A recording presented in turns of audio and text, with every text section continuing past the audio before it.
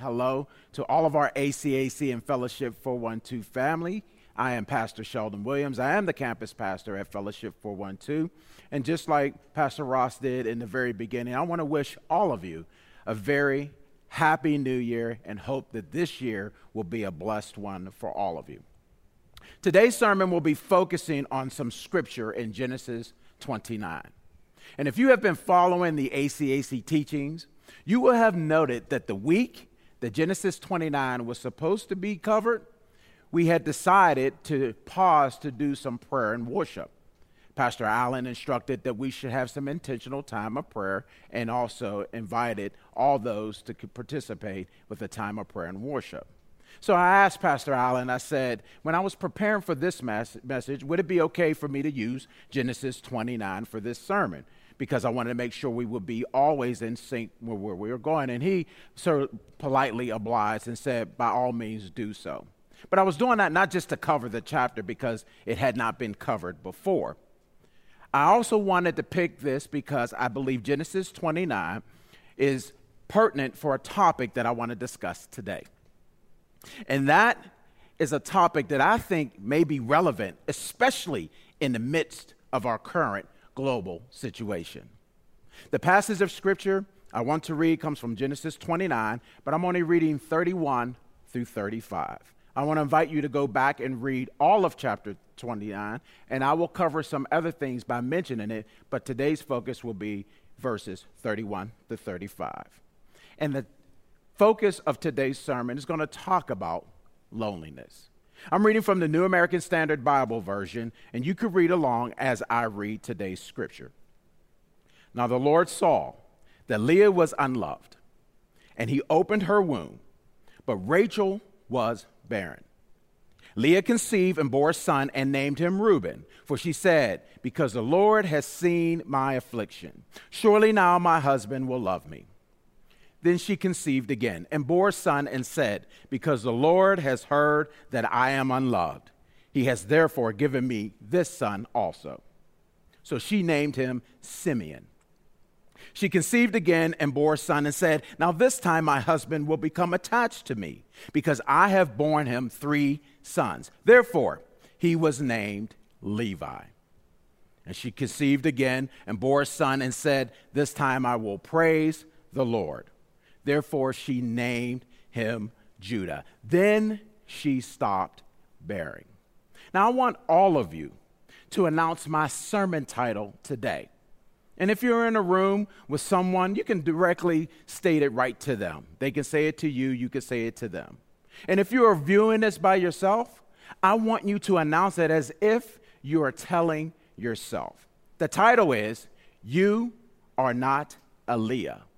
And I'm going to count 1, 2, 3, and I want us all to announce that together. So you ready? 1, 2, 3. You are not a Leah. Let's pray together.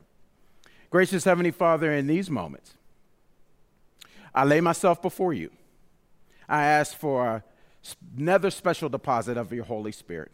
And that way I can continue on the path that you had illuminated in my study so that I can share appropriately what you desire to be shared. Father, I ask that you would hide me behind the cross, that no flesh will glorify in thy sight. And by your Holy Spirit, guide me, guide my lips, and direct my words so that they meet their intended path. I pray this in the name of our Lord and Savior, Jesus Christ, and all God's people will say, amen. Now, on these first few days of the new year, I reflect on the previous year and want to express that there are some words and phrases that I prefer never to have to hear or say again. I mean, I want to leave these words, like Pastor Ross said, in the rearview mirror, going way back to 2020. And I'm about to share these words and could probably guess that you could add a few of your own. We have both heard and verbalized these words throughout most of 2020. Words like social distancing, masks, pandemic. And there's one I think they should strike from the dictionary, never to be used ever again. The word unprecedented. I don't ever want to hear that word ever again. Now, we have heard these words over and over throughout 2020. And sadly, we'll probably continue to hear them until we can get on the better side of this pandemic. Yet there is also another word that describes what people are experiencing that can be a direct result of some of the pandemic mitigation efforts, but sadly existed before the pandemic and will definitely affect someone long after the pandemic has passed. That word is loneliness, and its effects can be troubling to both the mind and the spirit of those who unfortunately have to bear the burden of experiencing it. Earlier, I asked you to announce my sermon title with me, and I specifically used Leah's name because her life experiences can be a useful teaching for us all. When I asked you to state, "You are not a Leah," it was not intended to be an exercise to make us all feel better about ourselves by making some half-hearted comparison of our lives as compared to hers. That is often a common tactic of some to make themselves feel better about their situation. Let me tell you some of these common phrases. I'm sure you're familiar with them. Phrases like, "At least I am not as bad as," you can insert the word or situation. Or, "Whew, I'm glad I'm not like," you can insert the word or situation. But when it comes to loneliness, it is something that any person can experience at any point in their life. I am using Leah as a symbol of loneliness because what we read about her life suggests she lived a life journeying with a burden of loneliness. But pathways of loneliness can either be constructive or destructive. The results are determined by the person's response. How a person responds to the feelings of loneliness can motivate them to pursue healthy ways to alleviate it or move towards unhealthy ways to try to overshadow it.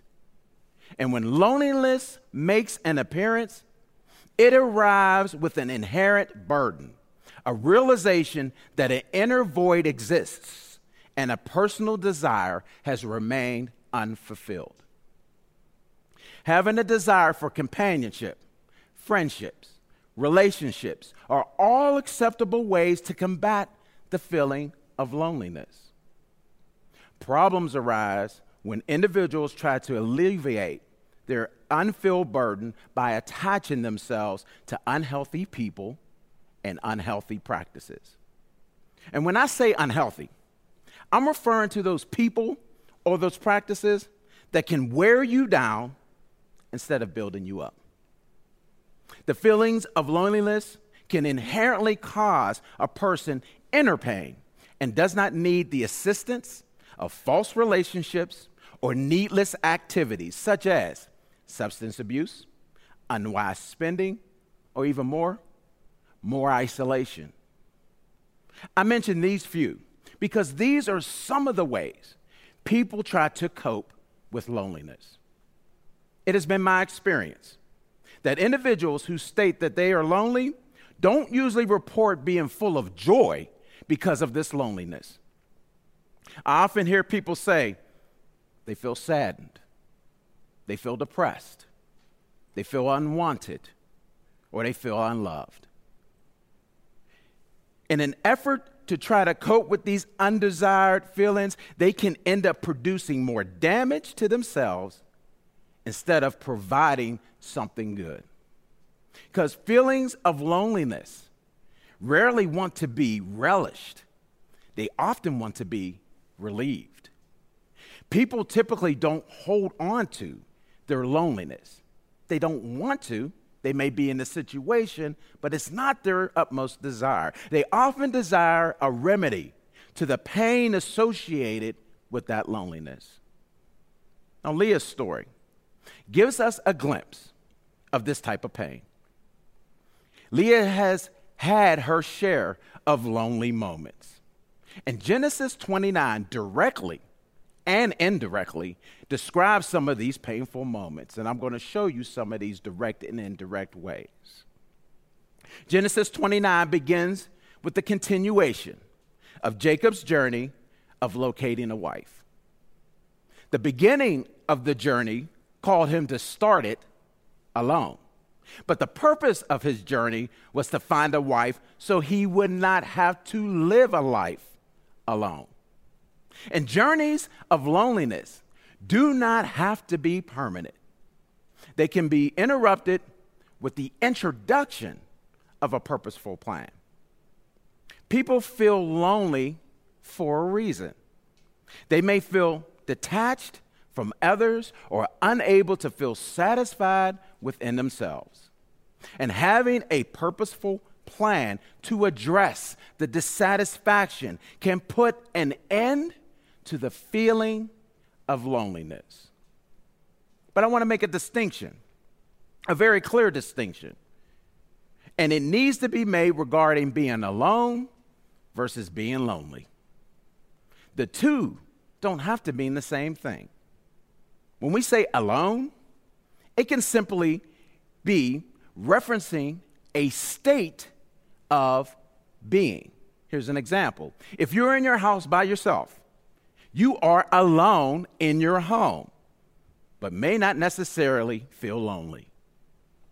But when we speak of loneliness, it is referencing a state of a feeling. You can be in constant company of other people and still feel like you are lonely. Because loneliness results from a desire to be connected. It is centered on some form of disconnectedness. We can see this play out. People who are supposed to be connected, yet are living a life of disconnectedness. We see this in marriages, friendships. We see this in households between family members. We see this in the workplace between coworkers. We see it even in the church body. And all these are examples where individuals can be in the company of other people, yet remain feeling lonely, holding on to a sense of loneliness. It is how we connect that helps us combat that loneliness. And if we think about it, as we center ourselves around the Lord, He then guides us in our abilities to be properly connected. Jesus said it like this. He said this in John 17. I and them, and you and me, that they may be perfected in unity, so that the world may know that you sent me and you loved them, just as you loved me. Familiar to many. But let me translate for you so that it makes practicality of where I'm going. Here's my translation of that John 17. If you are connected with me and I am connected with you, then the world will know of this connectedness that originates from the Father. We as believers don't have to remain lonely because we are always invited to connect to the Father. Conversely, unbelievers don't have to feel lonely either because we are the bridge that can help them connect with the Father. And so we see in this story playing out in Genesis 29. The story demonstrates a desire for connectedness playing out differently between two people. It plays out differently for Jacob than it does for Leah. Remember for some earlier teachings that Jacob was sent away from the only family he knew to search for a wife among the kinfolk of his mother. He left Beersheba, headed to find Laban in Haran. That was his trek. And the distance between Beersheba and Haran is about approximately 450 miles. Now, sidebar. When I was a young man, me and Faye were dating, I would walk from Wilkinsburg to Homewood And I really thought my efforts were noble, trudging those couple of streets going from Wilkinsburg to Homewood. But that pales in comparison to what Jacob is doing. He traveled 450 miles just to be granted the possibility of finding a wife. Now, that may not sound like a lot, unless you're the one to have to walk it. And the same can happen when we hear of other people's feelings of loneliness. It may not seem to be to you that significant, because we are not the ones who are walking through that issue of pain, of loneliness. Rest assured, though, God is fully aware of it and desires to walk alongside of you until you overcome the feelings of that loneliness. And along Jacob's lonely journey, he had the first of several profound God moments. Profound God moments. Because lonely experiences in life can sometimes be opportunities for divinely inspired ones. When Jacob found himself alone, he also found an opportunity to be alone with God. He had a dream that transformed his thinking. And in his dream, the Lord reiterated his promise he had made previously to both Abraham and to Isaac, and now being confirmed to Jacob. And to fulfill this promise made to his father and grandfather, Jacob needed to find a wife. And in the midst of this dream of confirmation, the Lord expressed this to Jacob: "Behold, I am with you," which gave Jacob a sense of assurance that he is on the right journey, despite being alone. Now, I realize what I just shared was more related to Genesis 28 than it was to Genesis 29. But to understand the pain of Leah, we must remember the process that perpetuated her pain. We read how Jacob arrived in Haran and was so enamored by Rachel's beauty that he fell instantly in love with her at first sight. For all those naysayers out there of love at first sight, you got Bible reference showing you directly an instance where somebody fell in love right at first sight. So here he is, Mr. Macho. He's going to show himself up. And he pulls out his A game of swag to try to win her over, right? So he tries to impress her by going up and rolling away this stone of this watering well. Well, what's so important about that? He did this by himself. And he did this when there were 3 other shepherd guys waiting for the stone to be rolled back. Now, there's 2 ways to look at this. Either the stone was so heavy that it took more guys, that's why they were waiting, or possibly they could have been waiting for permission because of some custom. In either way, it doesn't matter, because here comes Jacob trying to be Mr. Impressive Man, and he's going to do this so he can win the heart of Rachel. And so he does this in very grand fashion. But then after that wasn't enough to show his brawn and his muscle. He then runs right up, kisses her, and then weeps right in front of her. Now, this might play out well in some Hallmark Channel or whatever, some love story might. But if you're looking at this, when I first read it, I'm sitting there looking like, for those who might be watching that's still in the dating game, I wouldn't recommend this method of winning somebody over as a potential mate. Run up to them without an introduction, kiss them, and just start wailing in front of them. I don't know how many points that's going to win you, so I would recommend you not do it. But this is what Jacob has done. And Jacob then is taken to Laban. And Jacob is well received by his uncle. And in turn, here is Jacob expressing his desire to marry Laban's daughter. But there was a specific daughter he wanted to marry, and that was his daughter Rachel.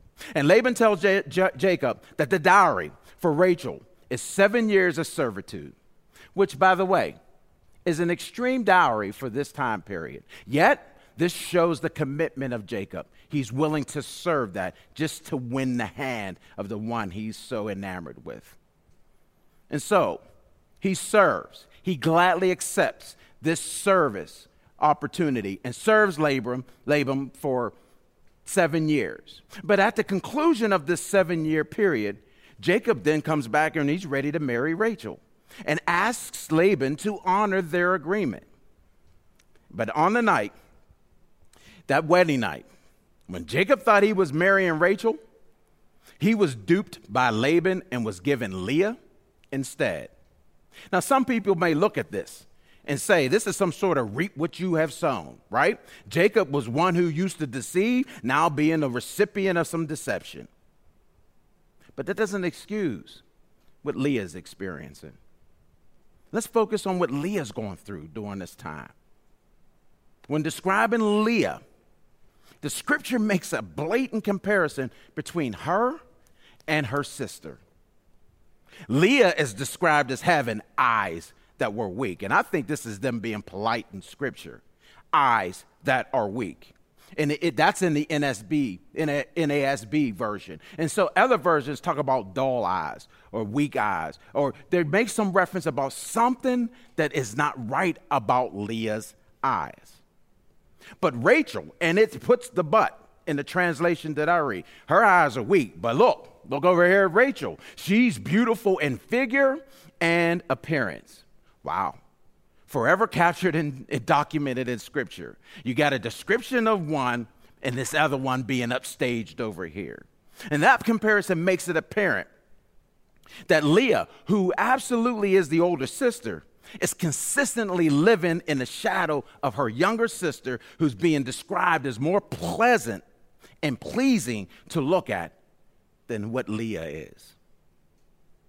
If that's not enough to make Leah feel unwanted, her own father had to devise a plan to fool another man just to make sure she would be married.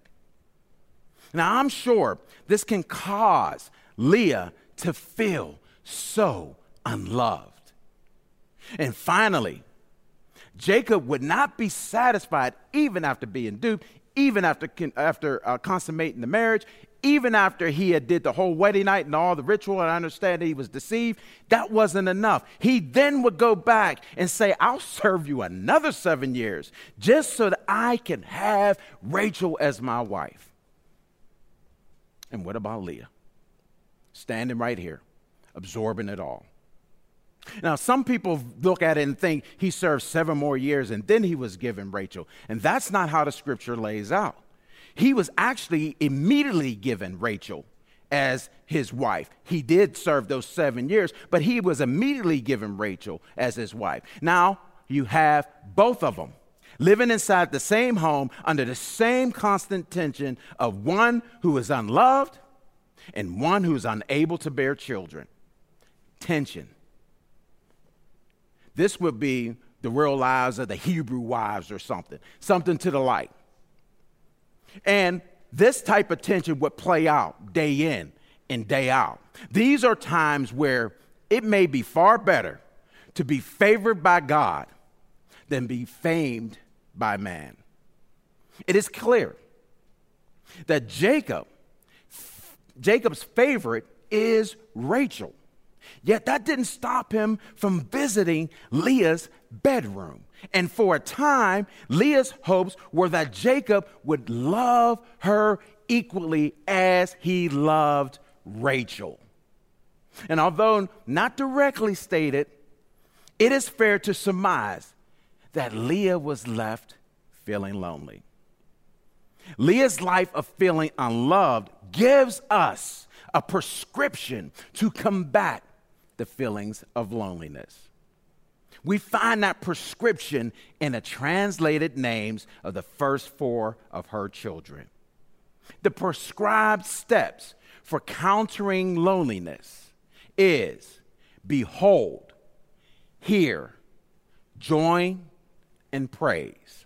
It is the prescribed steps you can take to combat any inner feelings of loneliness. Now, allow me to explain this first by using Leah's words in her time of loneliness to explain how we may be able to overcome our own. Let's look back on the scriptures that we read today.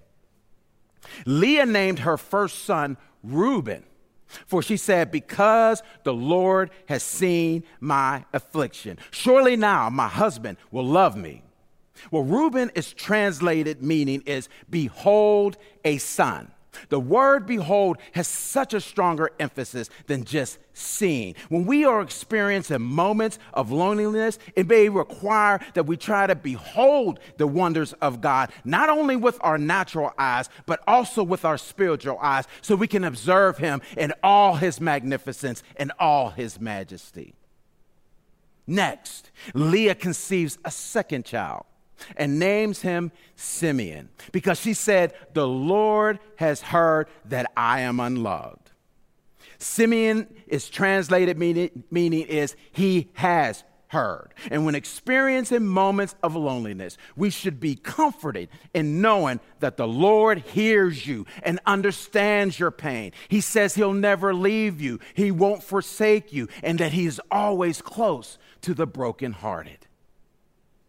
Next, we have Leah, who conceives a third time and a third son, and she calls him Levi because she thought surely now Jacob would become attached to her. Levi's translated name means joined or attached. And when experience moments of loneliness, we can have the confidence that God doesn't run away from the hard stuff. He joins us on the journey through the difficult times, reminding us that we can overcome and emerge victorious. And finally, Leah's name for her fourth child is Judah, which translates to praise. Now, Leah's words here, this is her words. This time I will praise the Lord. I notice, and sure you may notice as well, a very significant change here. In all three of the previous births, she made Jacob her focus, but this time a shift has occurred, and Jacob somehow dropped off the radar, and now this time she focuses her praise on the Father. When we experience moments of loneliness, try diverting your attention away from the pain of that loneliness and try to offer up a praise to the Lord in advance of his provisions to help you get through it. These are the prescription, the prescribed steps on how we can combat loneliness. So I asked all of you to announce my sermon title with me, so that you will make a declaration against loneliness. And Leah's life was full of it. It was full of loneliness, but I want you to hear this now. You are not a Leah. Why? Because with God, you are not alone. I want to share some lyrics with you from a song that captures this in a very profound way. And I want to give you notice. This was not written as a worship song, wasn't intended to be, but the words are so impactful. And those who may be lonely right now might hear this in a way that I'm trying to capture it. You may sense this the very same way how this song plays out. So this is the beginning parts of the lyrics. This is what it says. Some people might be walking this out in their pain of loneliness. Another day has gone. I'm still alone. How could this be? You're not here with me. You never said goodbye. Someone tell me why. Why did you have to go and leave my world so cold? Every day I sit and ask myself, how did love slip away? Something whispers in my ear and says, and I can definitely hear the Lord saying this to all who are experiencing loneliness. You are not alone. I am here with you. Though you're far away, I am here to stay. But you